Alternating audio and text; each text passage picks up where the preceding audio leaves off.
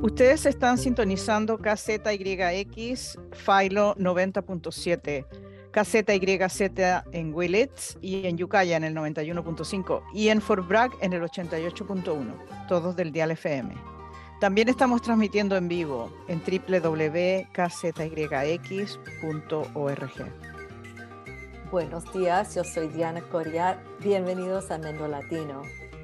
Buenos días a todos, mi nombre es Loreto Rojas y el programa Mendo Latino y KZYX tiene el apoyo de nuestros miembros y de Mendocino Transit Authority, la autoridad de tránsito de Mendocino, que anuncia el regreso del troile de las fiestas, de Holiday Trail, para vivir experiencias y recuerdos navideños en casa. MTA comparte buen humor, canciones navideñas para los pasajeros, canten y hacen paradas en tiendas navideñas locales para comprar sus regalos. Si quieres saber más sobre las rutas, horarios y más, visite mendocinotransit.org o puede llamar al 1-800-696-4MTA. Qué chévere, ya están las Navidades. Mendo Latino es un programa radial en el cual discutimos temas sociales, culturales, políticos y más. Es una radio local con pertenencia nacional e internacional en español y bilingüe para la comunidad latina y diversa. Transmitimos el segundo y cuarto lunes de cada mes a las 9 de la mañana. Les invitamos a visitar nuestra página de Facebook y el canal de YouTube, donde pueden acceder a las grabaciones a todos nuestros programas de radio. Nuestros programas también están en la forma de podcast. Solo hay que buscar KZYX Public Affairs Podcast, como en el menú de KZYX, y en todas las plataformas están. Y hoy tenemos otro programa que forma parte de una serie sobre tema de migración. Y en los últimos programas hemos hablado sobre la migración con perspectiva de género, la coyuntura política actual, y también la semana pasada aprendimos un poco de la historia de la inmigración en nuestros países, en los Estados Unidos, perdón. Y hoy hablaremos con dos mujeres salvadoreñas americanas sobre la importancia de buscar, investigar, contar y preservar las historias de las y los centroamericanos. Voy a presentar a la primera invitada. Esther E. Hernández es profesora en el Departamento de Antropología en el California State University en Los Ángeles. Sus investigaciones sobre la migración salvadoreña y las remesas familiares han sido publicadas en Journal of American Ethnic History and Economy and Society. Es coeditora de la primera antología sobre centroamericanos de 1.5 y segunda generación y centroamericanos estadounidenses, titulada U.S. Central Americans, Reconstructing Memories, Struggles and Communities of Resistance. Este libro ha sido publicado por la Universidad de Arizona Press en 2017. La doctora Hernández nació en El Salvador y creció en Los Ángeles. Es locutora de un proyecto transnacional de radio comunitaria para magnificar las historias y la acción colectiva de los inmigrantes a lo largo de la frontera de México con los Estados Unidos y los contextos fronterizos de México con Centroamérica. Además, ella se desempeña como vicepresidenta de la Junta Directiva de la Coalición por los Derechos Humanos de los Inmigrantes de Los Ángeles. También se conoce como CHIRLA. Y Bienvenida, Esther. Gracias por la invitación. Y junto a ella tenemos a Claudia A. Portillo. Ella es creadora de contenido digital y es narradora de historias sobre la historia y la cultura centroamericana. Claudia cofundó la Sociedad Histórica y Ancestral Centroamericana de California, que se conoce por sus siglas CAHAAS, donde ella se dedica a expandir la narrativa estadounidense para incluir las contribuciones de los centroamericanos estadounidenses. Ella es nativa de la ciudad de Los Ángeles y es una salvadoreña estadounidense también. Tiene una maestría de la Universidad California State University, Los Ángeles, en estudios latinoamericanos.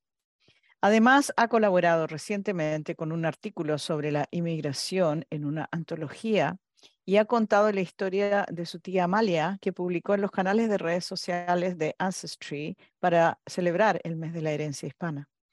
Bienvenida, Claudia, a Mendolatino. Muchas gracias. Bueno, acabamos de leer sus biografías, pero también vamos a, en una manera un poco más informal, queremos comenzar con una pregunta a cada una sobre su propia trayectoria de vida o que sea algo específico. ¿Cómo llegaron a donde están ahora, promoviendo historias de las y los centroamericanos? ¿Quién quiere comenzar? Yo puedo decir algo de eso, sí. Yo siempre fui muy curiosa acerca de las historias de mi familia. Como dijeron, nací en Los Ángeles, mis padres son de El Salvador. Creo que las historias de ellos y de mis abuelos me hacían hasta más curiosa para saber más del Salvador. Mi familia compartió lo que pudo, pero de verdad yo siempre buscaba más. Y creo que por eso también me interesó más de El Salvador cuando empezó la guerra civil y lo que veían en la televisión me impactó. Estas imágenes me impactaron mucho y con el tiempo entonces me empezó también a interesar saber las razones por qué migramos a los Estados Unidos. Y eventualmente eso es lo que me llevó a hacer, como dijo Loreto, mi maestría en estudios latinoamericanos. Y es allí donde conocí a la profesora Hernández. Iba a preguntar, pensé que estaban de la misma universidad, tú como estudiante. Sí. Esther, ¿qué nos dice? Cuéntanos. Sí, pues es una pregunta muy larguísima. Podríamos hacer una serie sobre de eso, ¿no? Pero pues yo soy salvadoreña, nací en El Salvador, también vine a los Estados Unidos durante el apogeo los años más crudos de la guerra, en los años primeros, en el 81. Y pues como todo grupo migrante, pues tuvimos que enfocarnos en el día a día. Entonces, cuando te enfocas en el día a día, a veces no tienes la conexión con lo que está ocurriendo o con las historias que están desarrollándose en ese momento, ¿no? Entonces, pues soy como de ese grupo de 1.5 de jóvenes migrantes que pues fueron a la escuela, se adaptaron a los Estados Unidos con el lenguaje, con el idioma. Y pues como digamos, para usar una palabra que no necesariamente cabe, ¿verdad? Pero es como te asimilas a lo que está ocurriendo en el entorno y pierdes la conexión con la comunidad. Entonces, durante mis estudios doctorales, estuve haciendo trabajos de migración y entonces dije, pues tengo que conectarme no solamente con lo que está ocurriendo en Centroamérica, pero también con lo que está ocurriendo aquí en Los Ángeles, ¿no? Entonces, para mí, porque estaba en un programa de antropología, pues el estudio comunitario, entender las comunidades etnográficamente, envolverte en lo que está ocurriendo localmente es súper importante. Y es lo que pude hacer. Entonces, mi trabajo sobre las historias de las personas migrantes aquí en los Estados Unidos es verdaderamente una reconexión también, ¿no? No solamente con las comunidades, pero con las historias de nuestros países. Y pues he escrito sobre el proceso de migración, el proceso de las familias y cómo se mantienen las familias a través de las diferentes, económicamente y socialmente, culturalmente, cómo se mantiene la familia, ¿no? Como familia, los procesos culturales que la apoyan y además de eso, pues envolverme en todas las estrategias de voluntarismo, de activismo que apoyan nuestras comunidades migrantes en Los Ángeles. Yo crecí en Los Ángeles y estudié en Irvine. Entonces, Orange County y Los Ángeles siempre están no solamente en mi historia profesional, pero mi propia vida. Muchas gracias. Sí, muy interesante, ¿verdad? Como nos tenemos que ir, como dices tú, asimilando. Algunas personas usan la otra palabra, ¿no? Que tiene que adaptarse, que es una palabra quizás más vieja. Pero bueno, una pregunta que es muy importante para nosotras y yo sé que para nuestra audiencia es entender por qué es tan importante que contemos las historias de los centroamericanos que viven en los Estados Unidos. Le voy a pedir a Esther que conteste esa primero. Ok, muy bien. Pues creo que en conversaciones con jóvenes como Claudia y con mis estudiantes es importante no solamente contar las historias, pero hay mucha desinformación, hay mucha... Sí, hay poco esfuerzo para darle contexto a las historias centroamericanas y entonces la gente o se enfoca en un momento, como por ejemplo enfocarse en la situación de las pandillas o la situación de la violencia, ¿no? El momento de la guerra sin darle espacio a que somos gente pues que tuvo que adaptarse. Como dijiste tú la palabra, sí, tuvimos que adaptarnos a la situación y nuestras historias por esa razón y por la razón de que hemos sido desplazados, ¿no? Como desplazados, como personas que sí han sufrido esa situación, que hemos tenido que buscarle.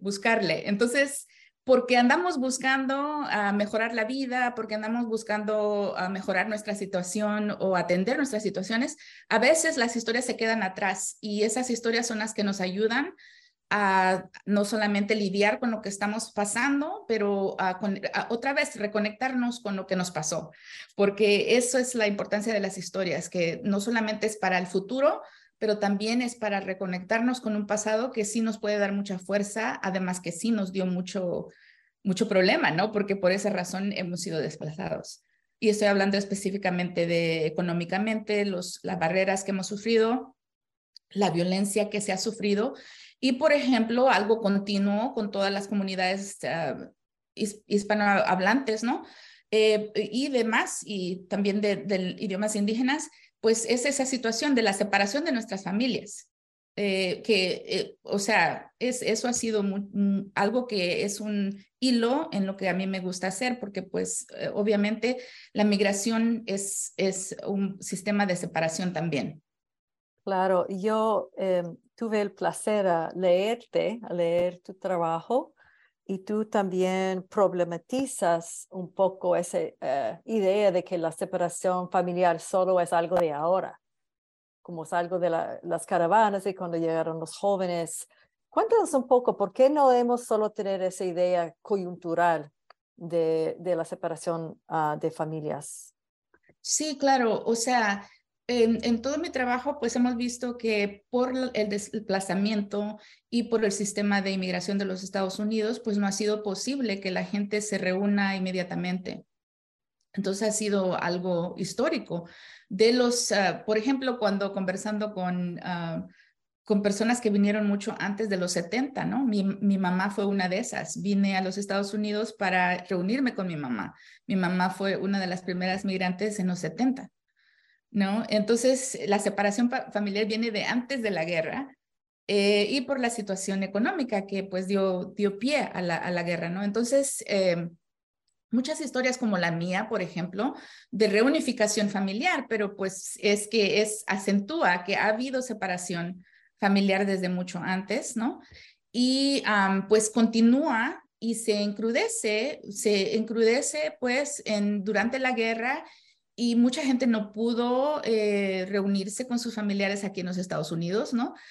Mucha gente quedó separada. Entonces, tenemos que contar esas historias porque, pues, muchos de los jóvenes que vienen ahora, que no están acompañados, están separados de sus abuelos, están separados de sus tíos, están separados de mucho de su entorno familiar o de lo que conocen, pero pues es algo que nos enfocamos más bien en este momento, pero es algo que le tenemos que poner atención porque es la situación del sistema migratorio de los Estados Unidos lo que produce esta separación y que la acentúa y la hace casi permanente, ¿no? Entonces, eso es una de los hilos que con algunos compañeros que hemos estado trabajando el tema, hemos tomado eso de recordar, ¿no? Que no es, como dijiste, la palabra coyuntural de este momento, sino que es algo que ha estado, es una línea constante del sistema migratorio de los Estados Unidos y el sistema que, pues, del laboral. O sea, el sistema laboral pide trabajadores productivos sin, ¿cómo se dice? Baggage, ¿verdad? Que los quiere pues para que trabajen y no les interesa. Sin ninguna cómo le van a dar problemática. ¿Perdón? Sin ninguna problemática que interfiera en su trabajo. Exacto, no les importa cómo van a sostener sus familias, sino que se presenten a su trabajo. Y ese es un sistema. Ese es un sistema que no solamente aquí en Estados Unidos, pero en todos nuestros países, en todo el mundo, ¿no? Es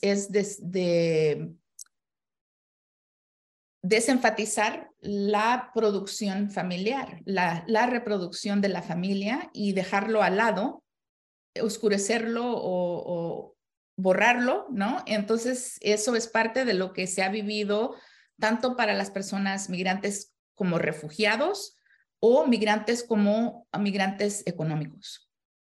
Claro, estabas muy interesante porque esto yo lo veo un poco como estos tres aspectos, ¿no?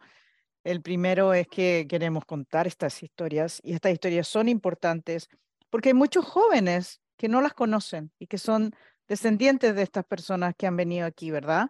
Los que han nacido en este país y es el único país que conocen. La segunda razón, naturalmente, es porque necesitamos visibilizar estas historias que son tan relevantes.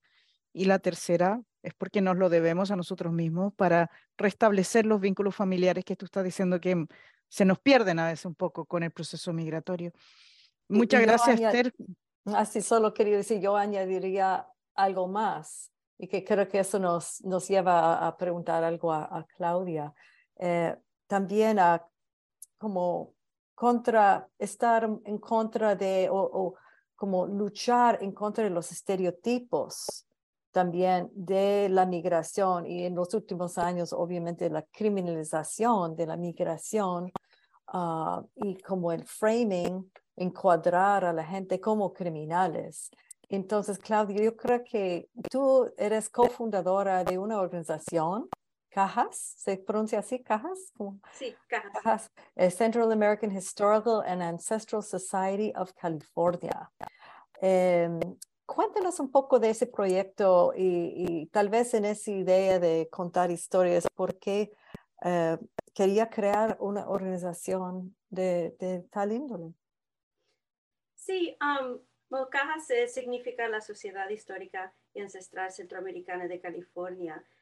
Como dice, somos una organización virtual de investigación, archivo y proyectos dedicada a la colección, preservación y distribución de la historia de centroamericanos en California para el beneficio de todos prácticamente, ¿no?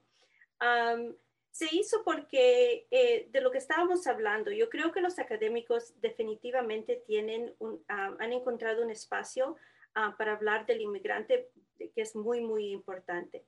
Pero en ese sentido también está el pasado y creo que y en el pasado, como también aquí en los Estados Unidos tenemos el centroamericano, tenemos raíces profundas, se nos olvida de esa gente, de los pioneros, digamos, que vinieron y empezaron a hacer esas raíces aquí. Y eso es lo que yo trato de traer para que los jóvenes, ¿verdad?, empiecen a ver, aquí hemos estado, hemos hecho un granito hemos puesto unos granitos aquí y allá. So, yo siento que hay que dar también entender que a nuestra comunidad que hay valor en estas historias que nos pueden inspirar y además nos da un nuevo perspectiva o interés para aprender la historia. Bueno, es lo que yo pienso que es importante para tener un sitio web como Cajas ahorita en este tiempo.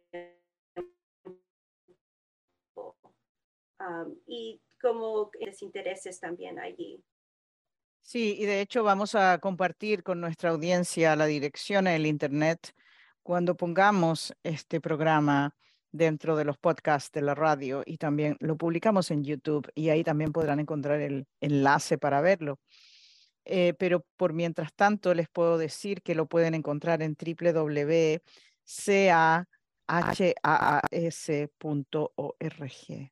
y está en español. Sí. En 2 idiomas, ¿no? Está en inglés y español, ¿verdad? 2 idiomas, sí. Sí. Pues cuéntanos una historia que tal vez la primera historia que crearon en el sitio de web. Sí, una de las favoritas mías hay 2 historias. Voy a hablar un poquito de la tía Amalia porque mucha gente ha encontrado esa historia un poco interesante porque, bueno, déjenme encontrar ahorita la historia. Bueno, ella fue, digamos, la pionera en mi familia para emigrar aquí a los Estados Unidos. Ella fue enfermera en San Francisco durante la Segunda Guerra Mundial. Y esas clases de historias no son muy común para decirlo, ¿no? Y mucha gente le ha gustado aprender de ella, pero también hay muchas más cosas que aprender, como cuál hospital trabajó, porque estuvo la relación de los Estados Unidos y El Salvador para que ella se pudo venir, porque se vino en 1943. Y como dije, ella fue la primera en nuestra familia en venirse a los Estados Unidos. Pero también es importante lo que ella contribuyó a este país. Y esas son las que, por muchos años la familia sabíamos de ella, pero no se había documentado la información de ella hasta ahora que lo hemos hecho. Lo compartimos en las redes sociales de Cajas. Pero también cuando yo termine mi investigación de la historia de ella, la voy a incluir en Cajas. También está la historia de Carlos Pineda en el blog de Cajas Ya. Y este es en 1923, el bailarín de ballet se llamaba Carlos Antonio Pineda, emigró de El Salvador en San Francisco en su adolescencia. Luego bailó con la compañía de ballet de San Francisco entre 1932 y 39 y en películas musicales de Hollywood como Downtown Argentine Way. Es importante reconocer que durante casi una década como miembro de la compañía de ballet, Pineda fue un pionero de los logros culturales más significados de la ciudad, que es la fundación del San Francisco Ballet Company. Pineda es el primer bailarín de ballet nacido en El Salvador con esta compañía. Pueden ver su foto en Cajas y hay muchas fotos que compartió la sobrina de él. Estas son, una de las 2 historias que tenemos ahí del pasado, del pasado, ya.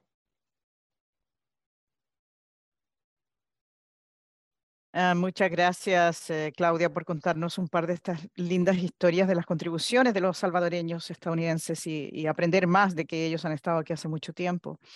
visibilizando estas historias, un trabajo muy hermoso. Y si ustedes acaban de sintonizar la radio, queremos decirle que están escuchando Mendolatino en su radioestación comunitaria del condado de Mendocino, KZYX. Nosotras somos Loreto Rojas y Diana Coriat.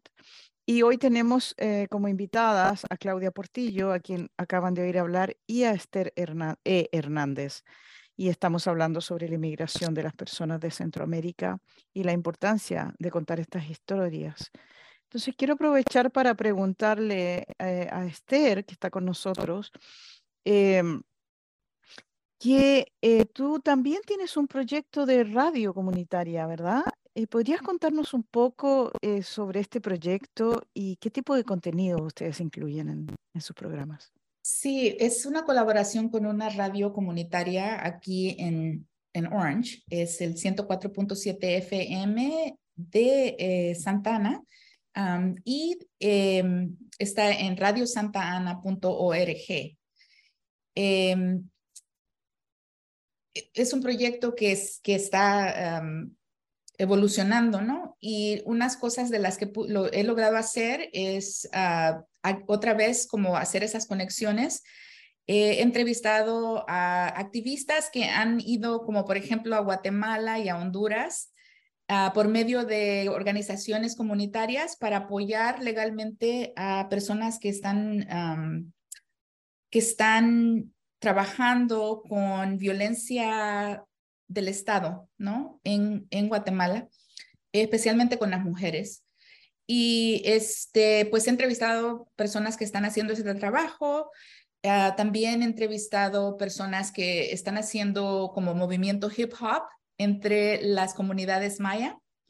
Y también cuando en El Salvador se está haciendo programas de resistencia sobre la situación del agua, que es una situación bastante crítica en El Salvador y específicamente en ciertas comunidades que son comunidades ancestrales que han logrado retener su territorio.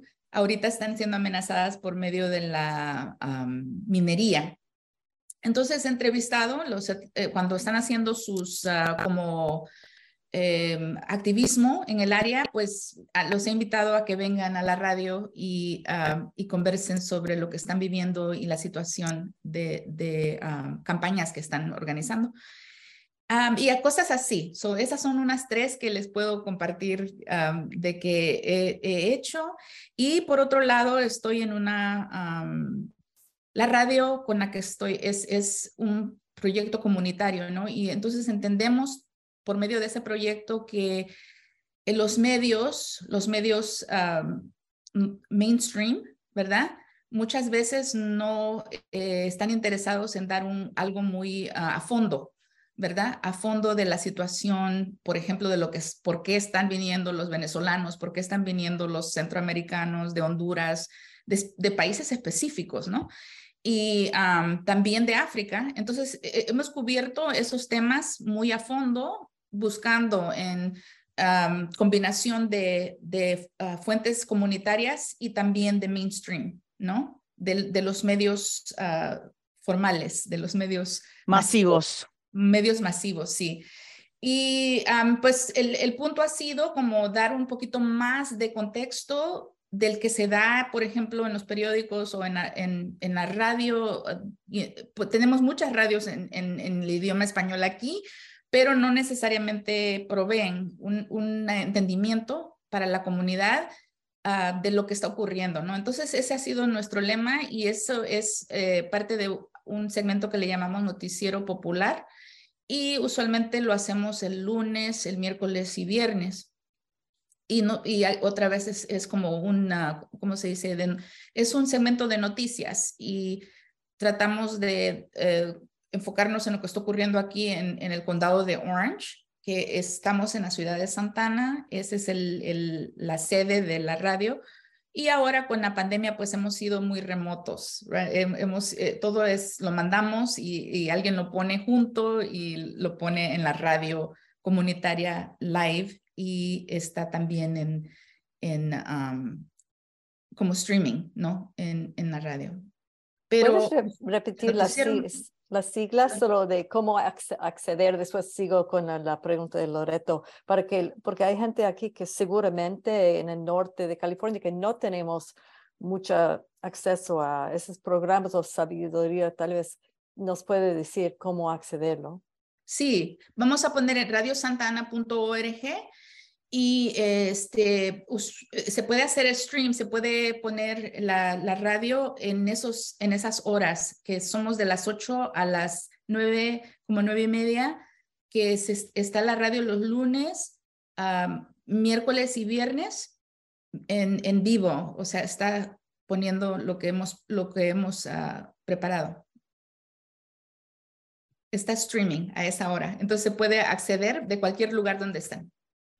Y pues también dependiendo de quién nos manda noticias y quién nos da contribuciones, a veces estamos como, si alguien está en Oaxaca, por ejemplo, están mandando noticias de lo que está ocurriendo allí precisamente, o si andan por otro lugar, como hay unos que han dado por Morelos, nos mandan lo que están haciendo en primer lugar, porque el hecho es articular las comunidades. El hecho es de que la gente participe en la radio y que articulen, pues que traigan sus inquietudes y sus proyectos para que sean compartidos en la radio. Entonces ese es el lema. No siempre tenemos muchas contribuciones, pero hay unas que son bien consistentes, como por ejemplo las personas que están contribuyéndonos material de Oaxaca, pues es algo muy constante. Y reciente ha sido muchos que nos están contribuyendo de las áreas de Morelos, por ejemplo. Y no tenemos como una persona reportándonos desde Centroamérica, pero eso es algo que nos gustaría y esa es la idea de traer, por ejemplo, cuando vienen activistas que tienen alguna campaña de El Salvador, de Guatemala, de Honduras, entonces tratamos de invitarlos a que vengan a platicarnos en la radio. Y eso es por este otro programa que se llama Sin Fronteras. Sí. Hermoso. Me parece súper importante porque también en México y Centroamérica y todo Sudamérica, la radio ha sido súper importante para la comunicación, sobre todo en lugares rurales, pero hasta en las ciudades. Y hay luchas constantes para derechos a la comunicación en el continente. Y aquí lo sentimos en el área rural donde vivimos. Tenemos el KZYX, que es nuestra radio comunitaria, y es súper importante, pero a veces, como yo que he vivido en los Estados Unidos y también en Sudamérica y Centroamérica, siento que como hay más comprensión en lugares rurales, en cualquier lugar, que la radio es súper necesaria. Pero esos lazos transnacionales son muy importantes. Sí, pero añadiendo ahí de que esa es la idea de la radio, porque aunque hay mucha comunicación, la comunicación no está dirigida a la comunidad que necesita enterarse de las cosas que están ocurriendo en sus comunidades. Entonces, siempre ha sido ese lema de lo que estamos haciendo en ese proyecto. Sí, Esther, y mira, quiero preguntarte algo sobre eso, porque nosotras estamos aquí también, como estaba diciendo Diana, en un lugar muy rural, tratando de compartir las historias también.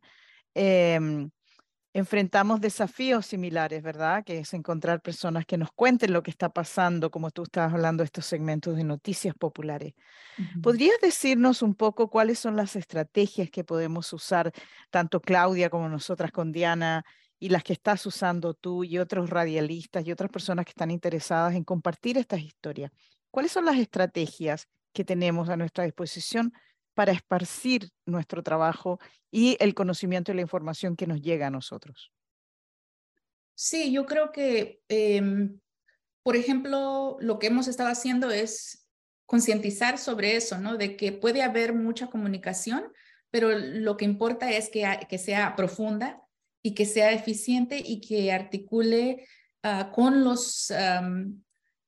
con alguna gestión comunitaria que estamos haciendo, ¿no? Por ejemplo, tener más voz en las políticas locales, tener más entendimiento de lo que está ocurriendo en nuestras escuelas, que es algo que es bien necesario en todas las áreas, pero especialmente donde yo vivo, entender lo que está ocurriendo con las mesas de educación, ¿no? Y entonces tal vez no cubrimos lo de las mesas de educación aquí precisamente en Santana o por ejemplo, estamos cerca de Anaheim y Orange, pero la persona empieza a concientizarse de que para que haya cambios necesita involucrarse, ¿no? Entonces, si eso toma que entiendan lo que está ocurriendo en Oaxaca o está ocurriendo en mucho de lo que nosotros cubrimos y hemos aprendido muchísimo, muchísimo sobre la situación en Brasil, sobre los recursos ambientales, las luchas comunitarias para el derecho al agua, todas esas campañas, ¿no? De derechos fundamentales a los recursos, a todo eso, ha sido súper importante. Entonces, a veces, por la situación de comunidades migrantes, muchas veces la gente tiene un poquito de miedo de involucrarse porque no quieren como ponerse en los faroles. Exponerse, claro. Exponerse, ¿verdad? No quieren estar bajo los faroles, ¿verdad? Y eso es algo que siempre estamos luchando con eso, ¿no? Que la gente no quiera ponerse enfrente. Y lo que nosotros hemos buscado en estos proyectos que yo he estado participando es que no seamos nosotros los que vamos adelante, sino que vamos trayendo. Entonces, esa es una de las estrategias de traer otras personas para que, también para que haya continuidad, porque como estamos viviendo en este momento de la pandemia y todo, hay mucha disrupción, ¿no? Entonces, es importante que haya mucho más manos en el asunto para que si algo va mal, pues otras personas pueden llevarlo, ¿no? No se cae el proyecto porque la persona que estaba enfrente no está enferma, está discapacitada. Entonces, eso es un reto que siempre tenemos que ver, pero es un reto que estamos tratando de que la gente agarre conciencia de eso y que venga y por favor involúcrese porque pues esto va para más, no, hay mucha necesidad de comunicación. Entonces, esa es una de las estrategias. Hemos estado haciendo talleres de radio, talleres de cómo hacer historias, por ejemplo, y qué otras cosas. Porque la gente tiene mucha capacidad, hay mucha capacidad. La gente está usando los teléfonos, está usando los videos, está usando todo eso, pero el punto sea que sea como lo que está haciendo Claudia, ¿no? Con las historias, que tenemos que crear esta narrativa bien intencionalmente, ¿no? Que interrumpe la manera como somos representados en los medios masivos. Sí, y luego la manera que siempre somos representados como centroamericanos es que acabamos de llegar, número uno, porque eso es lo que está ocurriendo, ¿verdad? Mucha gente acabando de llegar. El otro lado es pues la situación de violencia y las pandillas, eso como que siempre toma el centro, ¿no? Es el centro de la atención. Y pues en todo eso, no estamos diciendo que no se cubra porque es algo que es de importancia para las comunidades que estén enteradas de eso, pero que haya también este entendimiento de que la comunidad ha estado creciendo, ha estado tejiendo, como me gustó esa palabra que ustedes comentaron, cómo tejemos lo académico con lo comunitario, con nuestras pasiones, lo que nos interesa a nosotros, ¿no? Y entonces yo creo que eso es muy necesario de crear esas líneas, esos hilos. Claro, claro que sí, Esther. Y mira, yo quiero aprovechar para pasarle ahora el micrófono a Claudia, porque Claudia está aquí también contándonos sobre este proyecto. Yo estuve mirando tu website y veo que tiene este proyecto de las 100 biografías y de recolectar las historias. Y yo sé que en este proceso mientras tú estabas hablando, Esther, yo estaba pensando en la palabra visibilizar y también encontrar nuestras voces, ¿verdad? Eso de profundizar en las temáticas a partir de empoderarnos nosotras y nuestras voces para contar estas historias, ¿verdad? Entonces, quería preguntarle a Claudia, ¿cómo ha sido tu propia búsqueda y tu trabajo de recolectar estas biografías y qué es lo que tú has encontrado sobre ti misma, tu familia y otras personas centroamericanas, salvadoreñas y de otros países, porque yo sé que ustedes cubren otros países en Centroamérica como Honduras, bueno, ya dije El Salvador, perdón, Guatemala y bueno, también Costa Rica, Y Panamá. Belice, que mucha gente no menciona Belice. Belice cuando hablan de Sí. Centroamérica, que es increíble, porque ahí está al ladito de Guatemala y México. Bueno, es Sí. que lamentablemente la educación siempre ha eximido a Belice, como que no podemos hablar de ellos porque hablan inglés y español, que es realmente muy injusto, tienes toda la razón, Diana. Pero la gente maya en Belice habla en español. Y mucha No, gente sí, habla en eso, español en Belice. Sí, yo he ido un montón de veces por muchas décadas. Y la gente maya, bueno, hablan sus idiomas mayas, pero también hablan español. Sí, y voy a dar un ejemplo que me están acordando ahorita. Una de las primeras, fue una pequeña historia porque la familia no sabía mucho de su abuela, pero era una amiga de mi hermana. Ellos fueron a Fairfax High School y sabíamos, se llamaba ella Rachel, era americana y nunca pensábamos dos veces que tenía raíces centroamericanas de Belice. Y cuando vio a Cajas, cuando vio que estábamos haciendo, dijo, oye, mi abuela era de Belice, ella fue la que vino aquí primero, pero nunca por lo estereotípico que tenemos, ¿verdad? Ella rubia, pero, azul, tenía padres judíos y así, pero tenía una historia muy bonita y ella quería compartir con nosotros, compartir la foto de su abuela y compartir un poco de lo que sabían de ella, porque no la conocieron, pero oyeron historias.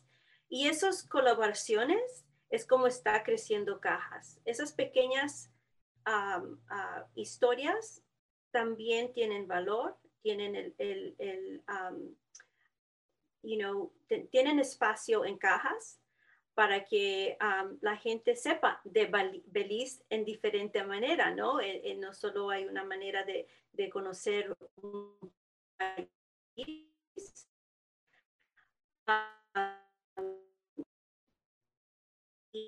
Y creo que es lo que hacemos en Cajas, es buscar manera, no manera, es buscar manera, cómo encontrar las historias. Pues una foto y allí se abre la historia. Puede ser que alguien hicimos también otra colaboración o exchange con Raíces Cultural Center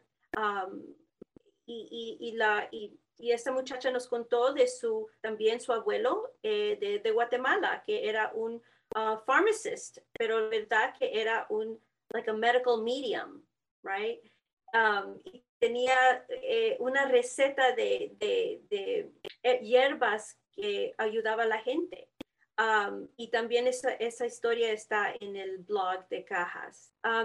Así es como empezamos la información, colectar la información, tratar de que viva en Cajas para que lo podamos compartir con todos los que nos visitan. Y también las redes sociales son importantes porque es como logramos que más bigger, larger audience, cómo captamos más la audiencia más grande y es así importante. Pero también, la historia de tía Amalia, Ancestry.com, pude participar con ellos cuando ellos estaban haciendo la historia y también la historia de tía Amalia se puede encontrar en Ancestry.com.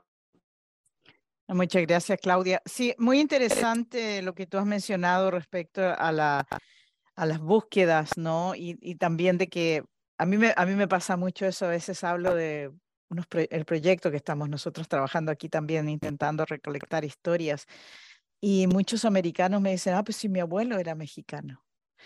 Y tú los miras y nunca pensarías que la cosa es así, ¿no? Bueno, vamos a continuar la conversación y quería hacer un poco más de énfasis en estas oportunidades que tenemos para, me gustó mucho lo que estaba hablando Esther sobre preparar a las personas para contar sus historias. Digamos, Esther, por ejemplo, de que tenemos a alguien que está escuchando nuestro programa ahora mismo y dice, pues a mí me gustaría contar la historia de mi familia, ¿no? ¿Qué consejo les darías tú? ¿Qué les dirías así como para qué herramientas necesitan para contar sus historias? Además de contactarnos a nosotras, a ustedes, a nosotras, para que nosotras les ayudemos. Pero ¿cómo te imaginas una persona que dice, ay, yo sí quiero contar? ¿Qué significa para mí? ¿Qué implica para mí contar mi historia, Esther? Sí, pues yo creo que comenzando con cosas simples, como por ejemplo preguntar a las personas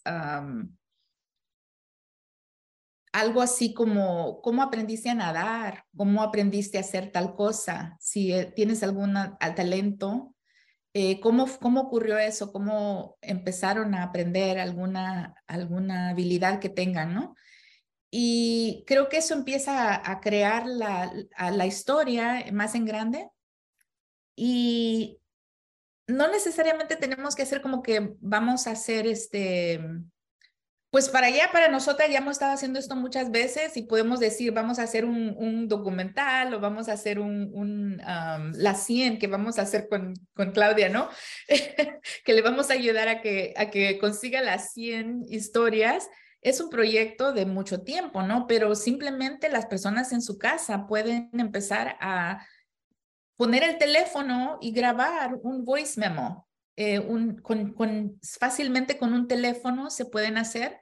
También si no están cerca de las personas, pueden llamar por teléfono y hay tantas herramientas para poder tener una conversación como la que estamos teniendo ahora con Zoom y todo eso, o otras que se pueden conseguir, pero simplemente cosas simples. Y ahorita estoy pensando que tengo nada más un segmento sobre mi mamá, que mi mamá ya se fue, pero ella, estamos platicando y nunca le había preguntado cómo aprendió a nadar porque era muy buena para la natación, pero o sea, por todo eso de mudarse de un país a otro, de a veces estás trabajando y no conversas con las personas, no tienes idea de cómo fue que aprendieron o algo así. Entonces, ella le encantaba nadar.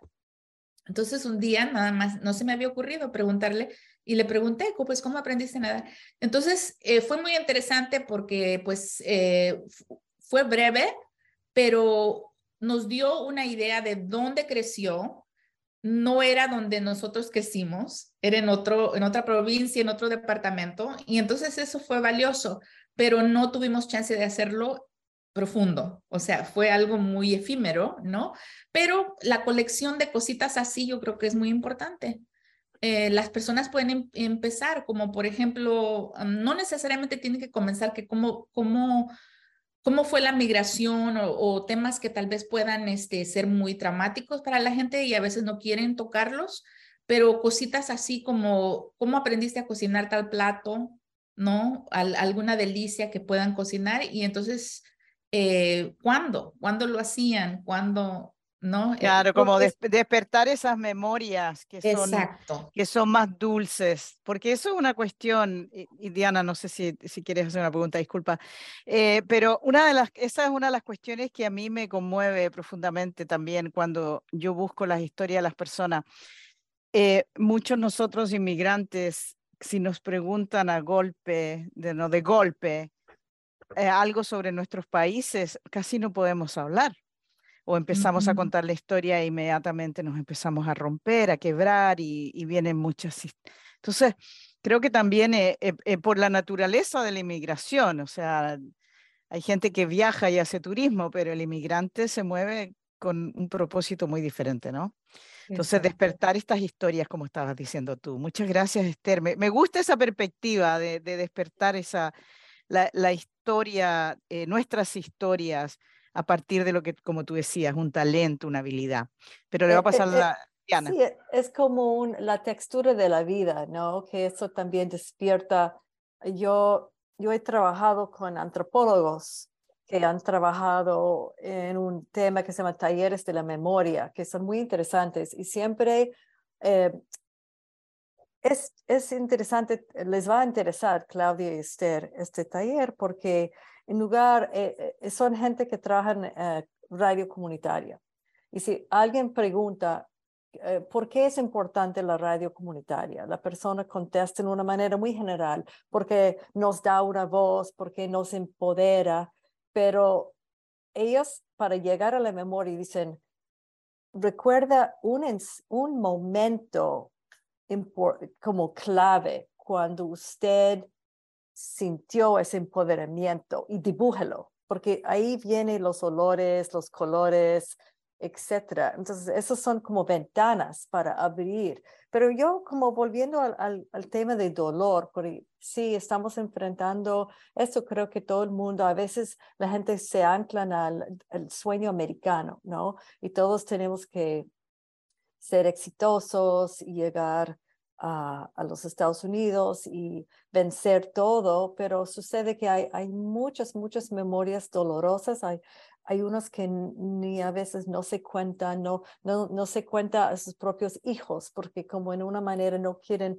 pasar, que ellos hereden ese dolor, pero están, bueno, también se puede decir que están robando a ese jóvenes de las experiencias de sus mamás y sus papás, pero ¿cómo a través de ese tipo de proyectos, de contar historias, podemos transformar tal vez un duelo o una memoria mala, a como no transformar, pero reubicarlo en una historia más grande, de que esa es tu historia, pero también es parte de el contexto histórico, como dijiste, Esther, que de esa industria migratoria que ha creado los Estados Unidos, que no estamos solas en caminar o en troparnos con muchos problemas, ¿no? ¿Cómo se ayuda a la gente a contar sus historias y poner por un lado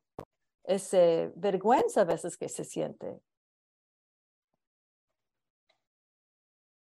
No sé si Claudia quiera decir, pero yo creo que... no estás con el micrófono. ¿Se oye hoy? Sí, yo te oigo muy bien, adelante. Ok, entonces yo creo que eso es el lema de lo que Claudia está haciendo y creo que ese es el valor de las historias para construir futuros, porque como dijimos, la situación del trabajo, la situación del día a día, el buscarse el día a día, a veces puede interrumpir, ¿no? Que seamos creativos, que seamos, que dibujemos, como me gusta esta palabra, Diana, que dibujemos nuestra realidad. Y ese es algo que o sea, a recurrir no solamente a la palabra, sino a lo visual y al dibujar. Puede ser foto, puede ser video, como lo que está haciendo Claudia. Y yo creo que ese es el valor de tratar de rescatar estas cosas. Y como una pregunta que había sobre del archivo, Claudia, a veces yo le digo, pues a veces yo no sé los archivos porque no los tenemos, ¿verdad?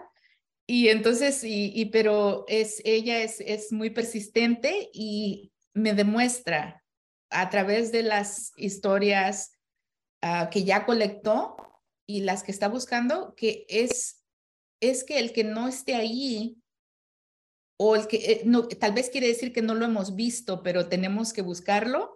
Y esa es una lección también, que si no está allí, nosotras la creamos.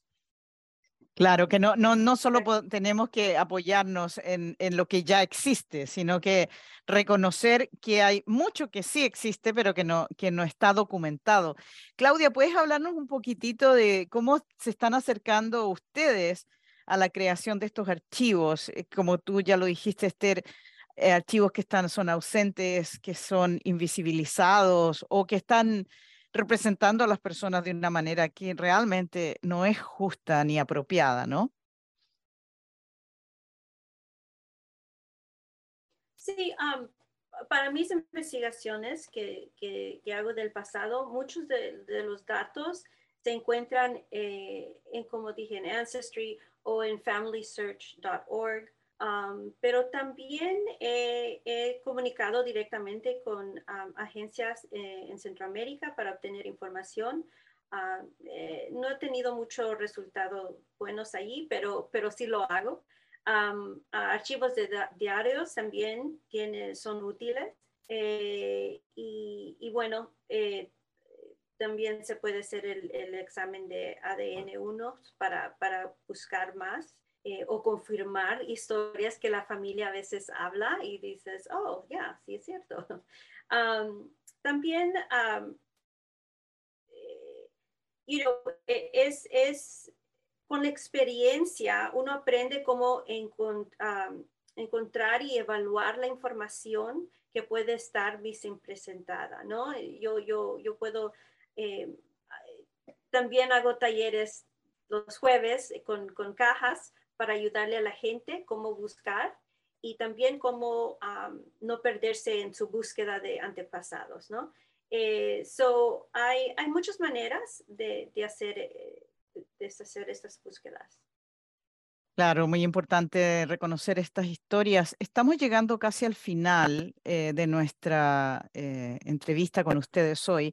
Quiero mencionar que ustedes están escuchando Mendo Latino para nuestra audiencia y acaba de hablar Claudia Portillo y también Esther Hernández, que estamos conversando sobre sus proyectos de reconocer la contribución y la presencia de las personas centroamericanas. Entonces, miren, nos queda literalmente un par de minutos. Entonces, Esther, ¿quieres decir algo más para cerrar nuestra conversación? Creo que he tenido una conversación tan bonita, me encanta, y luego reconectándonos también al idioma, es bien, una delicia conversar con ustedes. Y tenemos que no solamente contar las historias que están en este momento, pero darnos cuenta que es un trabajo comunitario, es un trabajo de dar contexto a la realidad de nuestras comunidades, que es muy necesario en este momento donde hay mucha desinformación, que es intencional. Y entonces yo creo que eso ha sido una lección para mí del trabajo que estaba haciendo con la radio, que hay mucha desinformación intencional por ahí y que entonces es necesario que nosotros estemos bien parados en nuestras propias historias.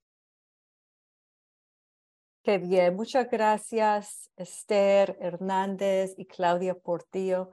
Ha sido un placer hablar con ustedes hoy sobre la importancia de contar las historias y vernos en nuestros ancestros y nuestras ancestras. Y gracias también a la audiencia que nos está escuchando. Gracias a Rich, el ingeniero de KZYX, por facilitar el programa y conectarnos con nuestra audiencia. También agradezco a mi colocutora, Loreto Rojas. Si han perdido una parte de este programa tan interesante o quieren compartirlo con su familia y colegas, por favor, pueden visitar nuestra página de Facebook. También va a estar subido muy pronto en el canal de YouTube. Y pueden unirse a nuestro grupo Mendo Latino Audiencia en Facebook para estar conectados siempre, escuchar cuándo vamos a tener programas, cuáles son los temas, etcétera. También todos los programas están en podcast ahora. Muchas gracias. El próximo programa está el día después de Navidad, 26 de diciembre, en KZYX. Hasta luego y que deseamos a ustedes felices fiestas de fin de año a todos y a todas.